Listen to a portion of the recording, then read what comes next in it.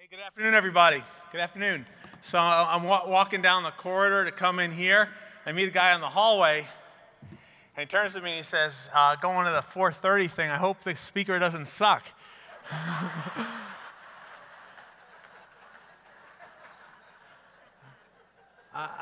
I said, I got to fully agree, Derek. So anyway, you know where my mind is wrapped around. So just a couple of thoughts on decorum for this. One is I promise to offend. And I can't help it. Just point of reference, I want to be very clear about what I'm about to say. While nothing he says in terms of content I agree with, I understand exactly how the president speaks. His family hails from exactly the same part of Queens where I grew up. So when you read the paper and turn on the TV and you're trying to understand, how could someone speak that way? I'll give you an example, healthcare actually. So I called my dad up a couple of weeks ago. I said, Dad, how are things going? He said, well, I took your mom to the doctor. And nothing serious, no worries about that. I said, well, how was it? The doctor's awful. The guy's terrible. Someone should revoke his license. Next day I called my dad. I said, Dad, how you doing? He said, took your mother to a different doctor. I said, how is that? Guy's amazing. He's world class, international reputation. So what I want to point out is that where I grew up, there's never a question which gets answered with, okay. So it's always extremes. It's always extremes. So if you get nothing else out of the next 58 minutes, you'll understand when you turn on the TV and you hear the president always talking in terms of things are utterly horrible, terrible, tragic, or fantastic, great. Just understand, he has no middle. None of us do. Another part on it. So anyway, promise one, I will offend someone here because I was raised by wolves. The second part is, no matter how far in the back you chose to sit so you could check your email while I'm talking, please interrupt. And here's how you interrupt someone from Queens. When they're talking, you don't raise your hand and say, excuse me, I have a question. You call out, that's idiotic. And the reason you do that, that's how my grandmother talks to me at Thanksgiving. All right, so anyway, now we got the ground rules set. So I want to talk about the theme of discovering your way to greatness with a lot of emphasis both on the greatness and the discovery element. So first things first, who in this room wants to be greater? Yeah, I'm hoping all the hands are going up. I mean, because if the hand that didn't go up, either you're like, I don't know why you're here, or you're really arrogant. So let's try it again. Who wants to be greater? Yeah, damn straight. Okay, now let's start talking about, give a moment's thought, not too much. The work you do, what does greater mean? So call it out.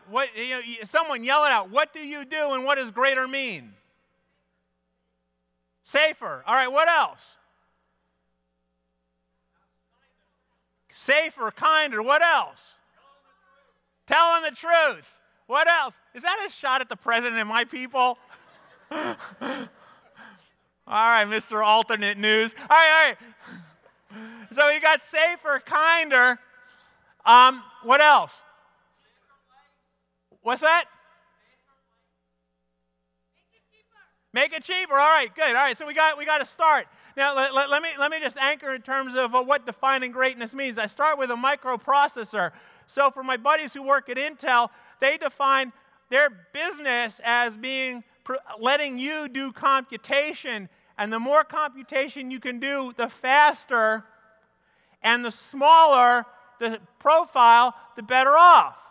Now, converting that into your space. So we've had conversation in primary care. What does greater mean? It means that I can help more people live in a healthy fashion and help them when they're not. In emergency departments, it means I can assess and start treatment right away for everybody about anything without imposing delays and so on and so forth. In labs, what does greater mean? It means I get you the information you need right away in perfect form so you can make an informed decision. What does it mean in transport? It means I get you from where you are to where you need to be with speed, comfort, and dignity. What does it mean in pharmacy? that exactly the medication you need. You get exactly when and where you need it. No confusion, no delay.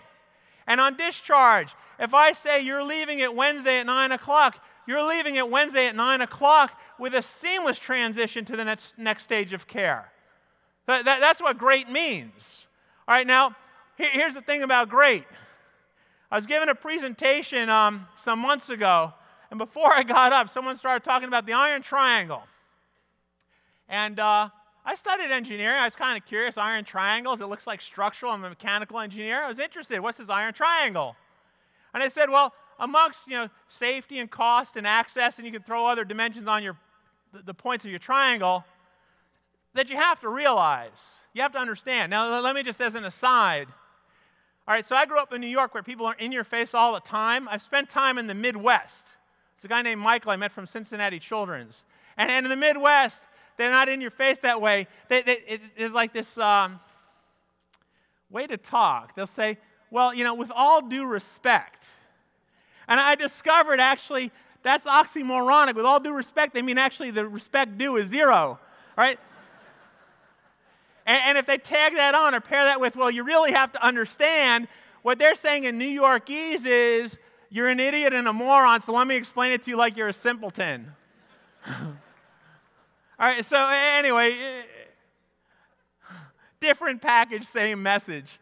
So anyway, I'm at this presentation, and they're explaining to me, with all due respect, you need to understand, there's this iron triangle amongst quality, cost, and access. And that if you try to improve on one, you have to give up on another. And if you try to improve on two, for sure you have to compromise on a third. And they said there was such conviction, like somehow this iron triangle rule was written into the laws of the natural universe, like the 4 laws of thermodynamics or Newtonian laws of motion. The iron triangle.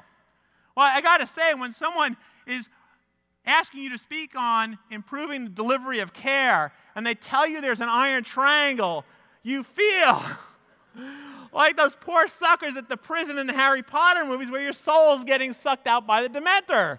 Because basically, the iron triangle belief is an espoused, expressed hopelessness.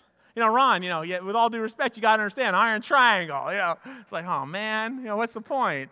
All right, so what I want to get with you is, one, this iron triangle is an urban myth, as it were, but it doesn't really exist. But the thing is, to break the iron triangle, there's no amount of good decision you can make. It's all about behavior. So that's what we're going to get. Greatness is possible, but there's something about the behavior of discovering your way there that's critical. So moving on. So anyway, just want to give you an example. My first computer. That sucker in $1980 was about $2,000. And it was a thing of beauty because its internal storage was all, and get this, I paid a premium to go from 20 to 40 meg storage. I mean, do you realize I get Snapchat from my daughters, which consume more than 40 meg of storage? And this thing technically was portable. I mean, I had to wear a truss for a month and a half later, but it was portable. Now, here's the thing. This is a current phone. All right? Now, that phone actually costs less in current, let alone real value, costs less than the one on the left. And it does everything. I forget the memory on there, but terabyte or whatever, some gigantic number with lots of zeros after in terms of storage. And I can do my email, I can take pictures, I can Snapchat. I mean, I can't do anything productive. I mean, the one on the left was very heavy, but I could do spreadsheets and word processing. The one on the left, I never have time for that stuff because I'm doing all this other stuff. It can navigate here and there.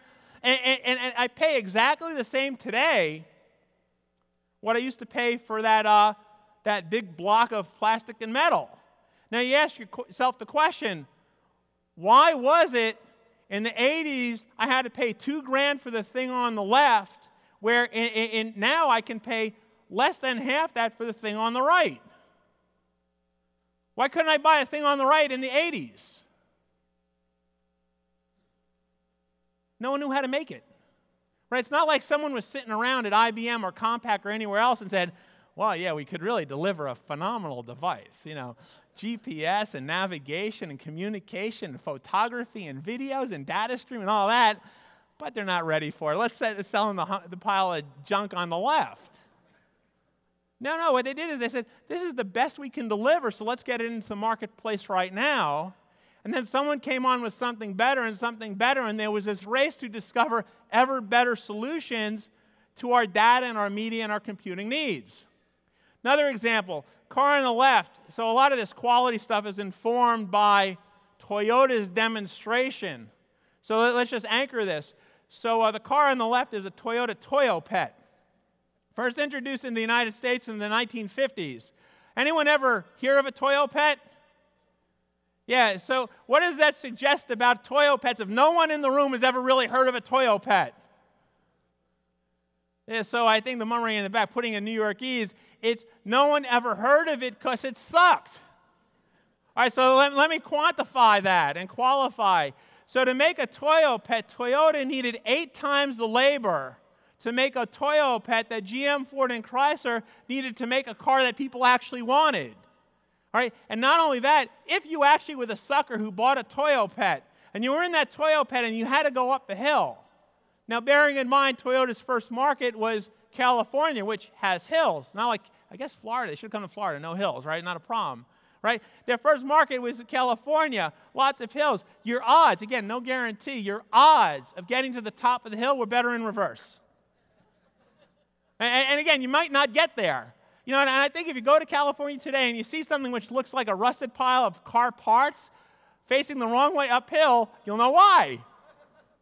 All right, but this is Toyota. This is Toyota today, right? Which is selling a very broad range of cars, all of which offer incredible, affordable reliability, plus all sorts of forms and features which slot into all the different driving needs you might want. Now, same rhetorical question. Why didn't Toyota sell you a Camry hybrid in 1954? Because they didn't know how to. It's not like someone at Toyota said, hey, you know, we could actually make a car of high quality with great efficiency, but we won't because who would really want to pay for that? Let's make junk ineffectively instead. No, that was the best they could do. But in that period, they had this profound increase in productivity and quality and time to market and management of new technology. So anyway, just to end this with what's perhaps a local example. So when I was growing up, now I was thinking that my examples here, they all make sense if you're over 40. And if you're under 40, they make no sense because basically you're spoiled. All right. The people invited me are all over 40, so I feel safe with that. All right, but anyway, just the last slide on this is that when I was growing up, you know, northeast of the United States, and you wanted fruit in the winter, you bought it in a can. You know, we're in December. We had snow yesterday in Boston, and we're going to have more snow. And if I want a navel orange, I'll just go to the store and buy a damn navel orange. And why is that? It's not, and again, it's the same question. So when I was growing up in the 60s, was it that there was someone with a secret stash of navel oranges who was saying, well, you know, Steve and his family, they don't really appreciate navel oranges. We'll sell them the canned peaches instead in February. The problem was in the 60s and 70s, people didn't know how to grow navel oranges in the winter and get them to Boston and New York and Michigan and all these other very cold places. In Toronto people are here, right? Didn't know how to get it to those cold places quick enough that you'd want to eat a navel orange, so they sent you canned peaches instead. But now with the discoveries in agriculture and transportation and refrigeration, et cetera, and logistics, of course, you can get a navel orange in Boston in February. My kids are completely unimpressed. They say, I don't like that one, I want that one. I look at a navel orange in Boston in February, and it's like, hallelujah, Messiah. It's a miracle. I'm looking at a miracle. All right, so anyway, what I want to offer is a response to this iron triangle notion. That if people elsewhere believed in iron triangles, we'd still be eating in Boston, New York, and Detroit, and Toronto, and Montreal peaches out of a can in December, January, February, and March. If people actually believed in iron triangles, you'd still have a computer which was this big and a screen that big which did almost nothing at all. If people believed in iron triangles, you'd still be starting your car by turning a crank to get the thing started, and it might not continue to run. All right, so this whole iron triangle thing of quality, cost, access, and whatever else you want to put on those triangles, the notion that human beings can individually and collectively discover themselves to a better place, that's a false proposition. So now let me offer something else. Derek, when he introduced me, he said, I'm an outsider coming into healthcare. And just to anchor that a little bit, I got into this line of work about 20 years ago, really trying to understand Toyota. Or more precisely, we were already 10 years into this whole lean manufacturing thing, and there was no second Toyota. So I was trying to understand what people missed. And in fact, the bow tie is not because I want to look like a doctor. I mean, no offense, it's a good look. But when I was younger, starting my research, I was visiting factories as a young guy. So I wanted to look respectful to my hosts, so that means put on a shirt and a tie, but I didn't want to get strangled by spinning things, so hence the bow tie. All right, so anyway, you have to understand that for the last 20 years, I've been using industrial examples to folks like you. And, I'll get it. Let's get to the reaction. And this is the reaction I normally get. All right. So this is the reaction I normally get. And no, those are not my daughters at dinner. These girls look excited compared to how my daughters react when I'm talking. All right, so I'll come back to them in a second. Let me just offer something. Is that this whole greatness thing? It's not just about cars and computers and portable phones and navel oranges in Boston and Toronto and Montreal in February. Let's just talk real quick about healthcare examples. So there are some folks who figured out how to do so much more, deliver so much more value to their patients, do it faster, and this is the key, because this really violates this whole iron triangle notion, and do it easier. So it's not like their staff is just working that much harder, in order to provide better care to more people quicker. It's actually, they're providing more care in a better fashion with less effort. It's win-win-win. The iron triangle gets shattered. And so some of these examples, primary care, where you don't have to wait, you just show up if you're not feeling well. And the primary care practice is seeing double the patients, and they're working less hard. They're completing their work within session. In labs, turning biopsy results around within hours and not sending someone home to worry overnight whether or not they're going to find out the following day that they have a horrible disease or not. Discharge, actually leaving when you're promised and arriving at whether it's extended care or home seamlessly without having to regress and get readmitted. So this greater thing, breaking the iron triangle, certainly is possible. Now anyway, when I tell the story about industry, we get this, and it doesn't. All right, let's work this out. So this is a good setup for the next stage.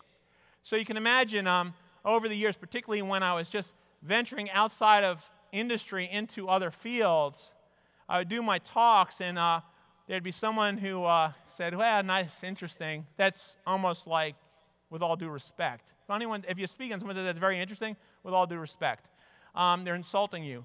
But very interesting, but, we don't make cars. We don't make cars. So anyway, just to role play, just together say, yeah, but we don't make cars. No, pretend you're from Queens. That's not how that was like almost polite, like talking to a nun or a priest. Louder. Yeah, but we don't make cars. All right, and now let's make it authentic. Yeah, but we don't make no stinking cars. All right, go ahead, try it. Now all together, yeah, but. All right, I'm feeling at home now. This is good. All right, so anyway, I was getting this yeah, but we don't make no stinking cars thing. And I had a temper tantrum. And I said to one of the physicians in the room, I said, yeah, but you don't make no stinking cars.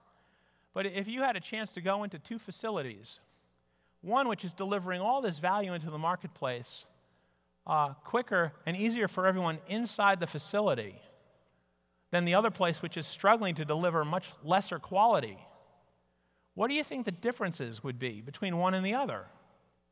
And I encourage you to think about this. If you had 2 labs, 2 nursing units, 2 emergency departments, whatever it is, and you had just a few minutes to go inside one or the other and try and quickly assess, 5 minutes max, which one is delivering more better care with less overburden on staff than the other, what would you look for? All right, now come on, no one's screaming at me. I'm not used to this. So what would you look for? Someone scream out. What would you look for? You got 5 minutes. So something about people. So whoever yelled out the people, happy. The people are happy. Which people are happy? Everybody. All right, and someone over here, just yell it out again. What would you look for? Say you could walk away and say, oh, for sure, these people are the typical and these people are great. What's that? Okay, so here's the thing. You're absolutely right, because this whole notion of delivering more value more quickly, more easily, will manifest itself as shorter wait times for better care. But it's actually hard sometimes to measure wait times unless you're there for an extended period or the wait times are very, very short. And I only gave you about 2, 3, 4, 5 minutes in there. Cleanliness. All right, that might be one. Yeah, what else? Let's keep going. Process? What do you mean? Less errors. Again, you're right.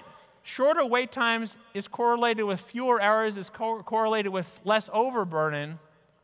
But again, you got to measure that. And I'm saying you got a quick tour. Teamwork. All right, so the teamwork. When you say teamwork, what is it? Add some color to that commentary. They all do it in the same way.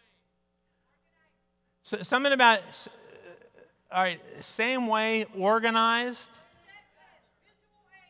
Visual aids. All right, so here's the thing about a visual aid.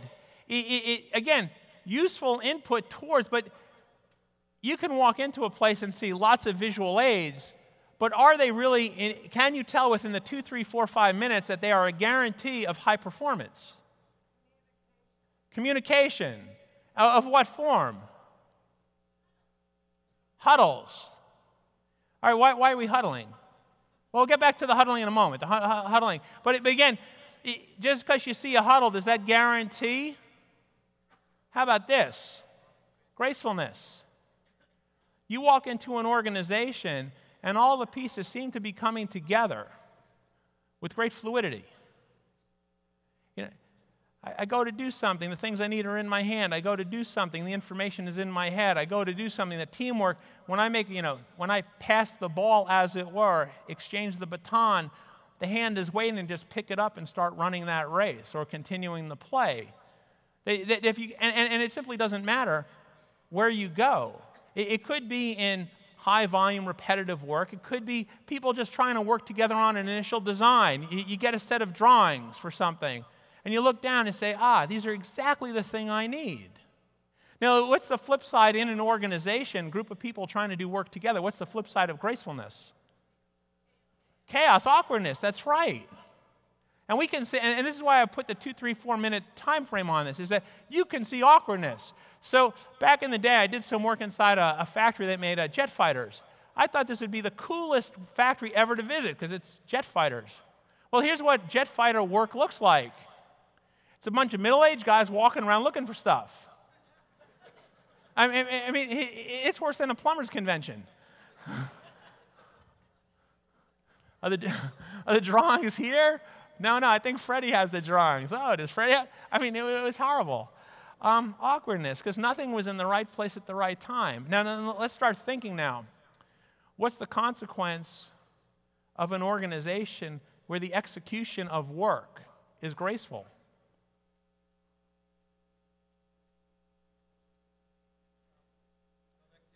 Well, again, that's true. The thing I'll offer is you can't see productivity in 2, 3 minutes. Happy customers. That's right. And again, stepping out of healthcare for a moment, Derek introduced me that way, so I'll step outside of healthcare for a moment. Think for a moment, when Apple comes out with a new phone, the 7, the 8, the X, the people who queue up to buy that phone so appreciative of the opportunity to give $1,000 to get that phone back. It's like, can I give you more? I mean, there was some dude in Beijing, I guess it was the first major market to open up because of Dateline and whatnot. That guy's picture was on the front of the New York Times, right? There's a graceful organization generates gratitude on the part of the people who depend on it. And that could be external. That could be Apple facing all of us. That could be labs facing clinicians who need to make a decision. Gratitude. So what's the flip side of gratitude then? Anger and disappointment. All right, so the reason I bring this up is because all the things you all said about measuring organizations is true. Absolutely. Quality, productivity, on and on and on. But those measures take a long time to accumulate. And it almost be like measuring blood sugar once an hour and deciding whether or not you needed another shot of insulin or to drink orange juice. But awkwardness and gracefulness you can see in the moment. And if you see awkwardness, you know there's an opportunity to make things better. And you also know if you don't make things better in the moment, there's someone else going to be disappointed. So anyway, let me give you a little case study on looking for awkwardness. So in Boston, we had 2 major academic medical centers petitioning to expand. And they wanted a lot to expand. In the case of one hospital, they wanted to take this beautiful park, plow it over, and put up a tower. And the argument was, well, we're at capacity. You know, it's a beautiful park, and yes, parents have spent a lot of time with their children there, but we have to extend capacity. And another hospital across town also needed to spend $500 million to expand the capacity of one of their departments. Now, here's the thing. When those hospitals petition for the license, for the permit to expand, you can't imagine just how altruistic and socially minded they sound. It's like, well, you know, there's all these issues we got to deal with here. They don't actually say it with that New York accent, but it's all I got, right? You know, we got all these issues we got to deal with, and the community is underserved, and we need $500 million to meet the needs of the community better. And I was like, oh yeah, that's great, you know, salute and pity-patty of the heart. What they don't say is that to put up a new building is going to be wickedly disruptive for the surrounding community because it's tightly packed already. What they don't say is putting up a building is going to be wildly disruptive for patients and staff during the construction. And what they don't say is if you sink $500 million here into one hospital and $500 million into this other hospital, you got $1 billion you're not spending on hungry cold people in the winter. I mean, yes, they're homeless. You can give them navel oranges, but they're still homeless. All right, so I went with one of my doctor friends to the emergency department of one of these hospitals. And, looked kind of like this. And I said to him, Ben, this place is kind of a disappointing place to come. And you start thinking about why people show up in an emergency department in the first place. I mean, why do people go to emergency departments? Louder. They're sick. Yeah, they're having a bad day. That's why they're showing up. And they're showing up because someone promised that if you go to the emergency department, your day will be less bad. But then you get there, and what happens? Your day gets worse. Because you have to sit around waiting to get any attention with all these other people having a bad day. They're really awful company. So I said to my friend, Ben, why are these people not having the badness removed from their day? And I'm putting words in his mouth. He's more a true believer like us, but I need a straw man here. So Ben says, well, you have to understand with all due respect, we had a report. Now, once you got a report, it's sacrosanct. I mean, that's like the chat for the Bible. We had a report, and the report said we're at capacity. And I'm like, all right, yeah, but you sure about this? And he says, oh, yeah, it came down from on high. That's the president's office, right? Moses in the president's office, sacrosanct word. And I said, all right, yeah, you have a report that says you're at capacity, but let's see if you really are. So anyway, we're standing on one side of the partition doors, and we walk up, the doors automatically open, we walk in, and not more the distance from me, the fellow wearing the tie right here, what's your name? Monty? Not further from me to Monty, there's a young woman who's just sort of sashaying through the emergency department. I have never seen anyone having a better day. But when you consider you go to an emergency department because you're having a bad day, I was shocked. So I said to Ben, Ben, what does she do here? I said, I've seen purple scrubs and green scrubs and blue scrubs and pink scrubs and cartoon scrubs, but what does someone in brown scrubs do? What job do they have? And he mumbles a little bit, and he says, well, it doesn't really work here. I said, what? She doesn't work here. Why is she wearing scrubs? He says, we put brown scrubs on our psych patients so we can tell who they are. Now here's the thing. It's like she looked great in the moment, but an hour or 2 or 3 before, she was having a very bad day, which is why she or her parents decided to bring her there. But now she's sashaying through the department, unmonitored, unconfined, unprotected from doing harm to herself or someone else, should that wonderful medication wear off. All right, so anyway, then that was Monty, from the distance from Monty, and let's see. 2 rows behind Monty, there's a lady with shoulder-length hair. What's your name? Sherry? All right, so not much further from Monty to Sherry, there's another young lady sitting in an adult-sized jogger stroller. So I'm thinking to myself, adult-sized jogger stroller, she's got to have some issue that her parents have to push her around all the time. So that's bad enough. But things have gotten even more bad that they decided to bring her to the emergency department. And the thing is, it wasn't like she was in a designated location. Imagine she was like right here, with people walking around her and coming and going, and she's slumped over. And you could see her parents, in terms of gratitude and disappointment, if you could calibrate the whiteness of someone's knuckles as they grabbed the handlebar of that stroller to disappointment, it'd be off the Richter scale. Because they showed up on a bad day, and there was their daughter, and the badness was still there. All right, so I turned to my friend Ben, and I said, hey, Ben, a lot of latent disappointment here. He said, well, Steve, you got to understand, with all due respect, we have a report. I said, all right, well, let's investigate that. So then we started not looking at patients, but looking at Ben's colleagues. And this is all true. So we started looking at nurses. And you all know what nurses were trained to do. I mean, I don't, I'm not, but you all know nurses are trained to do stuff that someone else would appreciate as being done. So what are the nurses actually doing? Joe, the med cart. Where's the med cart? Florence, the imaging equipment. Has anyone seen it? The medications I need, where did those go? Hey, where did my patient go? All right, and then we started looking at doctors. What were doctors doing? It turns out doctors must have Hemingway or Jack Kerouac aspiration, because they were all in a windowed room typing. New electronic health record to make everything more efficient. They're typing.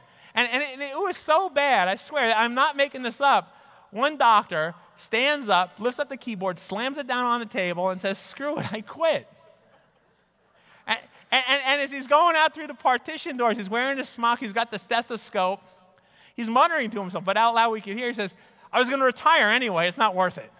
I'm out of here now rather than waiting 6 months. And the younger doctors, of course, they can't do that because they have debt. I mean, like country-level debt. So they can't quit. But they can curse. I mean, Ron, it was like unbelievable. I mean, being from New York, I wasn't offended. I was actually in awe. It's like, wow, It'd be like if you never read Shakespeare before and then realize, wow, what eloquence. So when we did a head count of who was actually doing something that looked graceful and might actually contribute to gratitude, it was 1 out of 10. 90% of the people, when we did our 3 and 4 and 5 minute snapshot, 90% of the people were doing something to serve the system rather than having the system serve and support them. And all that awkwardness manifests itself as tremendous overburden on the staff and tremendous disappointment on part of the patients. Iron triangle. Now anyway, what I want to do is just in the next few minutes share with you the behaviors necessary to discover your way to a much better place. And it starts off with recognizing awkwardness. So before I get on to the next slide, I just want to ask people, and I'm going to use a phrase, and then first image that comes to mind. So like if I say yellow fruit, you might think apple or lemon, or if I say red fruit, you might think strawberry, cherry, or apple, or watermelon for that matter. So I'm going to say a phrase, first phrase that, I'm going to say a phrase, you capture the image that comes to mind. So anyway, here's the phrase, ready? Knowledge worker. All right, boom. What image comes to mind? Physician, that's good. Teacher, good. What else? Software guy, good. What's the last one? Writer, good. All right, so and I'm sure, a lot of other ones, but here's the commonality I'm sensing, is that knowledge workers do stuff where they have screens in front of them. Knowledge workers have clean clothes. Knowledge workers likely have initials after their name that are not JR and the Roman numerals 3, 4, and 5. All right? Now, when I said knowledge worker, did anyone imagine someone who looks like this? Anybody? Not too many. Now, let me put this in terms. The knowledge workers you thought of wake up in the morning and take a shower to get ready for work. This guy or gal, I can't tell, but this guy or gal takes a shower at the end of the day to wash work off. I mean, let me talk about this person as a knowledge worker. So here's the story. So this person is doing work at Alcoa, and I've heard it plenty of times. With all due respect, you have to understand our job is life and death. Well, it turns out if you work with molten metal, which is melt point 1,400 degrees Fahrenheit, and everything else around you is fast-moving, heavy, and sharp, that's life and death, all right? So the job of this person is to go up to a giant vat of molten aluminum. And you can imagine on top of molten aluminum, you have this risk of a crust forming because of impurities in coolant, temperatures, and that kind of thing, and temperature gradients. And his job is to break the crust so you don't get pressure underneath to cause an explosion. That's his job, walking up and cracking the crust on this thing. Now, you can imagine if your job is to walk up to a vast pool of things which is 1,400 degrees, and it occasionally spatters because of impurities and other things, that's not exactly the safest place to work. And when Alcoa started this journey, the chance of getting hurt on the job was about 2%. So to put that in some quantification, if we have, about 1,000 people in this room, we need 20 volunteers to get hurt in the next year before the next conference. Anybody? Volunteer? We only need 20. I pick the person next to you, and then we'll move on. But let me just offer this, is that if you manage people, let's say you manage 1,000 people, that means 20 times a year, once every couple of weeks, you have to make the call. And the call goes something like this. Yeah, Ms. Wyatt? Yeah, hey, I'm really sorry to call and bother you. We're going to do everything we can for Ron. Everything we can, and the family and the kids too. All right? When you're hurting 2 out of 100 people every year, the call is part of your managerial responsibility.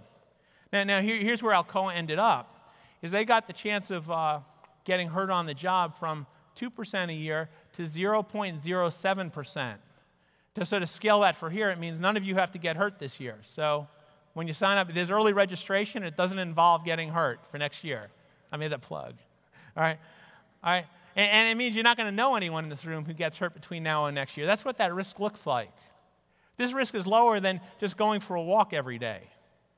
All right? Now, the thing I want to point out is iron triangle, aluminum triangle. While Alcoa was moving towards this incredible level of workplace safety, productivity went up, quality went up, everything got better. So it begs the question, how did it get much better? So we'll work you through a case. So let's say, it's Monty. All right, so let's say Monty is garbed in the leather apron, the Kevlar gloves, the helmet, the face shield, the steel-toed boots. And Monty is standing, let's see, it's right now 10 after 5. 10 after 5, he's in front of one of these pots, and it starts to spatter. And Monty has to jump out of the way. Now, why was it he had to jump? Why did he jump? Call it out. Remember New York etiquette here? Interrupt. Why did he jump? Avoid getting burnt. Yes, very wise. Jumps to get avoid. But all right, but why was he there to get burnt? Someone in the back, yell it out. I can't tell if y'all are awake or just playing Tetris. In the back, come on. Why was he there at 5 after 10 to get burnt, that he had to jump? Part of his job. All right, wait, let me understand this. I'm just trying to understand. Job description when you're recruiting into a unionized environment. One, high school college credits are preferred. Your job is this, your job is that. Your job is to stand in front of molten metal and jump out of the way so as not to get... That wasn't a job description? Why did he jump? Yeah, but why was he standing there in front of the explosion, the spattering? Well, but why was that? Well, if the thing was going to spatter out to 6 feet, why didn't he show up with a 7-foot prod to break the crust on that thing? Or he didn't know any better. He didn't know any better, because if you told Monty, hey, Monty, here's the thing. At 5:10, I guarantee, promise, that this will spatter out to 6 feet. You know what he would have done? He said, hey, can I come either at 7 after 5 instead of 10 after, or a quarter after 5 rather than 10 after, or can I at least show up with a 10-foot prod rather than a 5-foot prod? Because I don't want to get burnt or have to jump out of the way not to get burnt. Ignorance was the root cause. Now let's keep playing this forward. Is someone unusually tall in the room? All right, if not, let's say the unusually tall person in the room is working and has to, let's call that person Carl. If there's a Carl in the room who's unusually tall. Let's say Carl is standing there doing his work, and a boom comes swinging on by, and Carl has to duck at 5:14. Why did Carl duck at 5:14? I mean, we know not to get hit in the head, but why was it necessary? Why was he there at 5:14? What's that? It's in his job to stand there and duck? He's not a goalie. Because he didn't know any better. Because if you told John, start of the day, hey, John, we have a scheduled boom swinging at 5:14, would you stand there? You'd say, no, I think I'm going to talk to my union and have a grievance. Now, let's think through. Why did the person who's moving that boom swing it at 5:14 when John was standing there? They didn't know any better. All right, so here's the thing. Whether you come out of a community that has embraced lean and or Six Sigma or total quality or whatever else, and you do Ishikawa diagrams, fishbone diagrams, whatever else, and you go through your 5 whys, 10 whys, 15 whys to find a root cause for a problem, we normally stop at either the person, like Monty's a moron for standing in front of that pot. I mean, that's how it plays, Monty. I'm not really saying you're a moron, but that's how it plays out. Or Carl was a moron, or the boom operator was a moron. Or we blame it on the technology, which is, well, if we had it. But the root cause of all problems is ignorance, because we never would have designed a system to put Monty and Carl at risk. The only reason the system puts them at risk is we don't know any better. So this becomes the profound change at Alcoa.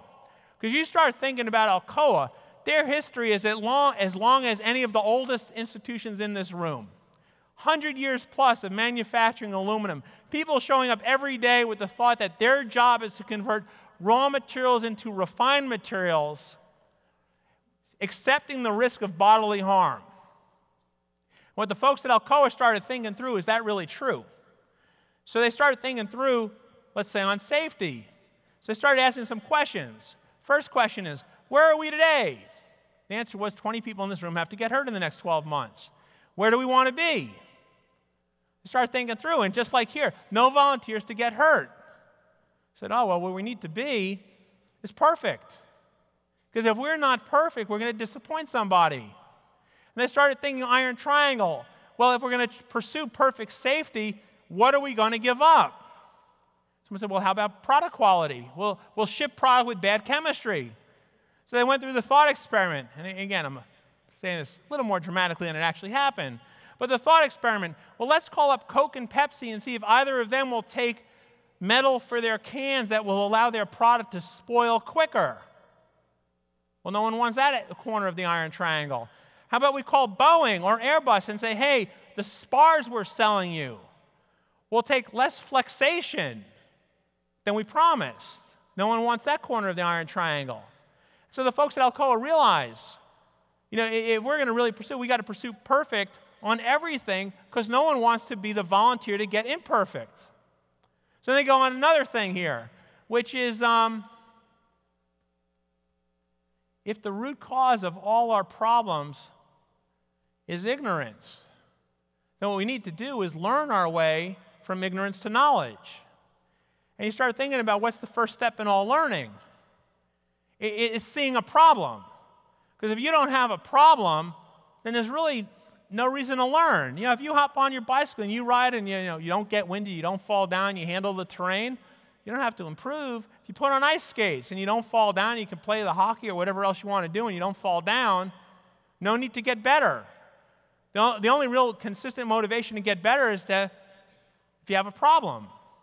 So the folks at Alcoa say, wait a second, we have to redefine the job of Monty from being the guy who walks up with the 10-foot prod covered in this garb to break the crust. Monty's job is to tell us when we don't understand what's happening, when the mix spatters. Carl's job has to be to call out when he's having difficulty. Luann, when she's working on an extrusion press, she has to call out when the metal jams up and the press doesn't run. When someone is over here and they have instructions to run a job and they don't know how many parts to make, part of their job is to say they have a problem. Now, the next thing that they start building into Alcoa work is if you see a problem, someone's got to come over and help you solve that problem. And it gets like this. Let's just play this routine. What if Monty has this jumping problem at 5:12, and we say, Monty, we'll get back to you. We'll show up in an hour. How useful is that? Anybody in the back? The Tetris people. Is that useful? No, it's not useful. Why is it not useful? Show up an hour later. Monty, yeah, I'm glad you jumped. We'll show up in an hour to figure out why. Is that useful? Why not? Louder. You're not solving it. Why not? Why can't I show up an hour later and I can't solve the problem? Time sensitive. How so?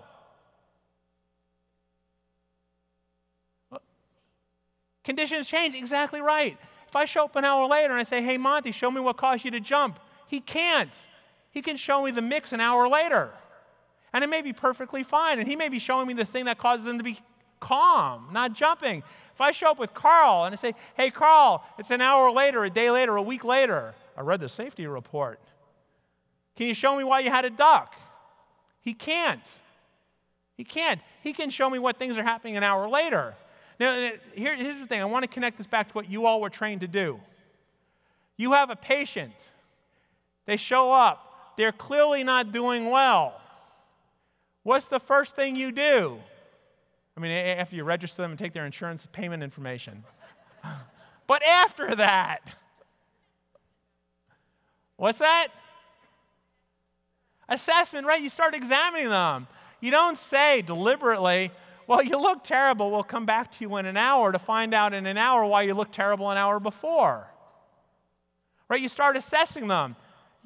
You examine them. You take a history. Maybe you take specimens for lab. You do some imaging. In the moment, you realize there's a problem.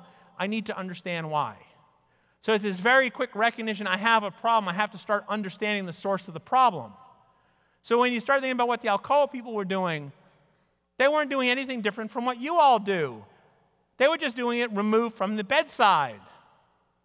They're saying, we have a system. It's inherently unstable. It's complex. It's dynamic. It's always changing, like human biology. Sometimes it goes out of whack, like human biology. When it goes out of whack, we want to find out in the moment exactly what's happening, like human biology, so we can come to a meaningful understanding and assessment and diagnosis as to why it's going out of whack. So there's something else going on with the Alcoa people. See, they've gone, let's take Monty's example again of jumping out of the way of the spatter. At 5:10, no one knew that melt would spatter at 5:12. At 5:10, no one knew the conditions that would occur at 5:12. But holding to this discipline of if Monty has a problem, he calls it out. And when he calls it out, other people come to help figure it out. They're calling a code. At 5:13, 5:14, something's happened profound. At 5:10, Monty and the other people were just ordinary people working at Alcoa. At 5:13, they were now world experts. What I mean by that is at 5:10, no one knew about the spattering problem. No one predicted it. No one anticipated it. No one understood it. But at 5:13, 5:14, 5:15, Monty and those people who came to help investigate the problem, they now knew something no one else in the world knew. Now, let me ask you this. In those knowledge workers where people have clean clothes and they shower in the morning, not at night, when someone becomes a world expert, what does that person do? What's that? Yeah, like this. They stand up in front of their friends and brag about what they've learned, right? They brag about it and they tell other people, and I have to be perfectly honest, it's very ego gratifying. But also it's socially useful, right? Because in bragging, the thing that hard-earned wisdom is now useful not by the person who just earned the wisdom through that hard work, but useful for everybody. And the folks at Alcoa said, this is crazy. We have all these people moment here and there becoming world experts at stuff. We have to make sure part of their job description is sharing what they've learned. Now, there's one last piece to this. Now, the folks at Alcoa have profoundly rewritten, both literally and figuratively, what it means to be an Alcoa worker. It means showing up at work. All right, think about what it used to mean. Showing up at work and using some very, very complex, high-hazard, high-risk technology. Showing up at work to turn raw materials into finished material. What they're now saying is your job is to show up at work and using those raw materials and using that dangerous technology. Your job is to use that stuff to learn something useful for yourself and others. Now, there's a last very important change here, is that this notion that you show up and relentlessly raise your hand and say, hey, boss, the system you've created to support me in doing my work is not working. I need help. That's countercultural. And for your boss to come over, or if you're the boss, to come over and say, oh, you're having trouble. What's the problem? How can I be helpful? That part is countercultural. And so what the folks at Alcoa discovered very quickly is that if you want a system in which people are relentlessly seeing problems, solving problems, teaching other people what they've learned, then a paramount important job of senior leaders is to maintain that dynamic all the time. That dynamic does not have its own inherent momentum. You constantly have to give it impulse to keep going. So with just a few minutes left before I get to the conclusion, there's been very few interruptions. Someone yell out an objection, a question, something. For sure. Pretend you're my grandmother and just say, that's the stupidest thing I ever heard. Oh, all together, right? 1, 2, 3. Stupidest thing I ever heard. 1, 2, 3. You're warming my heart. I feel like I'm at home. All right, but so, someone, you got to have a question here. Let the robot do it. All right, that's all well and good. So anyway, let the robot do it. So here's the data and then the logic on the robot. Ford actually tried that. They said, we can't trust the people. We'll have the robots do it. Now, here's the thing. Why don't the robots do it right now? Because you don't know how to build a robot which can do it, right? So you have to learn. So if you've already shut your brain off to the basic problem of all human enterprise being ignorance, and if you shut your brain off to the antidote for that, or the corrective measure in all human enterprise being learning, if you've shut your brain off to ignorance and learning as the offsets, then you think, oh, well, robots, that's easy. Well, you forget the fact that someone actually has to design and program the robot, right? Because when you start, you're ignorant about what the robot should look like, what it should do, and how it should do it. So back in the day, Ford, forgetting that the root cause of all problem is ignorance, the solution for all problem is knowledge, and the gap closer is learning, they said, let's get rid of people and put in robots. So they built a factory with robots to make cars. It's supposed to be a turnkey, assuming that you can buy it off the shelf, turnkey, lights-off solution. So they build the factory, turn off the lights, turn the key, and the robots start trying to make cars. And within a few hours, the robots had actually welded each other into like a very large installation piece of art. And again, why was that? Because the folks at Ford had forgotten, oh, wait a second, whether we use people or robots, we still have to close the gap with learning. All right, so the robots, yeah, they may be helpful, and there's certain things where you want a robot rather than a person for precision and repetition and that kind of thing, but there's still some person who's got to program the robot. And that means that you have to give that person the space and the license to call out the problems with the robot and solve those problems and tell somebody else what they've learned. All right, some other people, again, that's the stupidest thing I ever heard. So, not about the robots. You were saying that to me. Another question. Louder. Someone she yelled it halfway, someone else yelled it the rest of the way. What's happening with you? Well, again, that 1 out of 10. Why is it 9 out of 10 are not doing something a patient appreciates? Because they don't know how to do it better. All that awkwardness you see in your institutions day in, day out. Why are people awkward? They don't show up, they get off the subway, they get off the T, they get out of their car and say, hey, I really know how to do this well. I know how to make sure that I do great nursing, clinical, doctor work bedside. I know how to make sure that the right medication gets in the right vein, the right mouth, the right time, the right way. But what the hell, let's keep things interesting. How much fun would it be if things actually worked the way they're supposed to? So the reason in these emergency departments, when we went in and we found 1 out of 10 doing something useful for patients, 9 out of 10 serving the system rather than having the system serve them. Because that place was just littered and polluted with ignorance about how to do things gracefully. But no one was doing knowledge work. Like at Alcoa, no one was saying, oh, hold on, we've got a problem, let's find out. Yes, they were doing it bedside with a patient. Mrs. Morris is having some difficulty with blood sugar control, let's figure out why. But take one step back from the bedside. Where's the thing I'm going to use to measure the blood sugar? I don't know. Where's the thing I'm going to do the assessment? I don't know. How do I get this sample to labs? I don't know.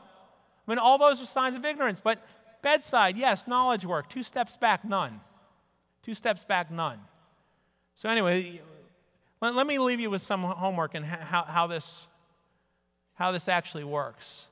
So everyone in this room either works or supports others doing work. So here's your job. Here's your homework when you're here till Wednesday when you get back Thursday. When you get back to work, go up to someone and say, hey, what are you doing? And not like that. That's in New York, like, hey, what are you doing, right? No, but say it like they say in the Midwest. Hey, what are you doing? What are you doing? I can fake nice for like 15 seconds. I'm done, all right? What are you doing? Why are you doing it? What's the purpose? And how are you doing it? And then the next question, what problem are you having doing that? Ask that question. And then the next part of your homework is what's not working? Why is it difficult? What's the cause of it?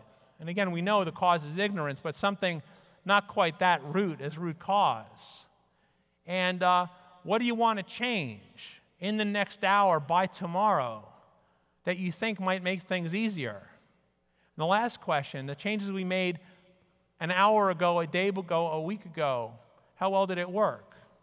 Now again, to the question, how does this apply to you?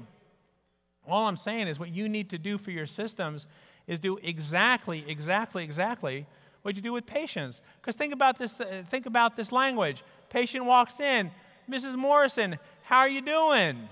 A. Mrs. Morrison, why don't you feel well? What doesn't feel well? Where do you have pain? Where do you have suffering? B. Well, let me examine you. Let me get some data. Let me take some samples. Let me take some images to figure out why you might not be feeling well. C. Hey, Mrs. Morrison, I got some ideas about how to make you feel better. I've got this treatment plan. D. And hey, Mrs. Morrison, I'm going to check up on you tomorrow, follow up to see if your progression is as we've prognosticated. To see if we understood well why you're not feeling well, if we understood well how to treat you. And if not, we'll go through A, B, C, and D again. So that follow-up, that's E. So this is how it applies to you, is do good clinical care.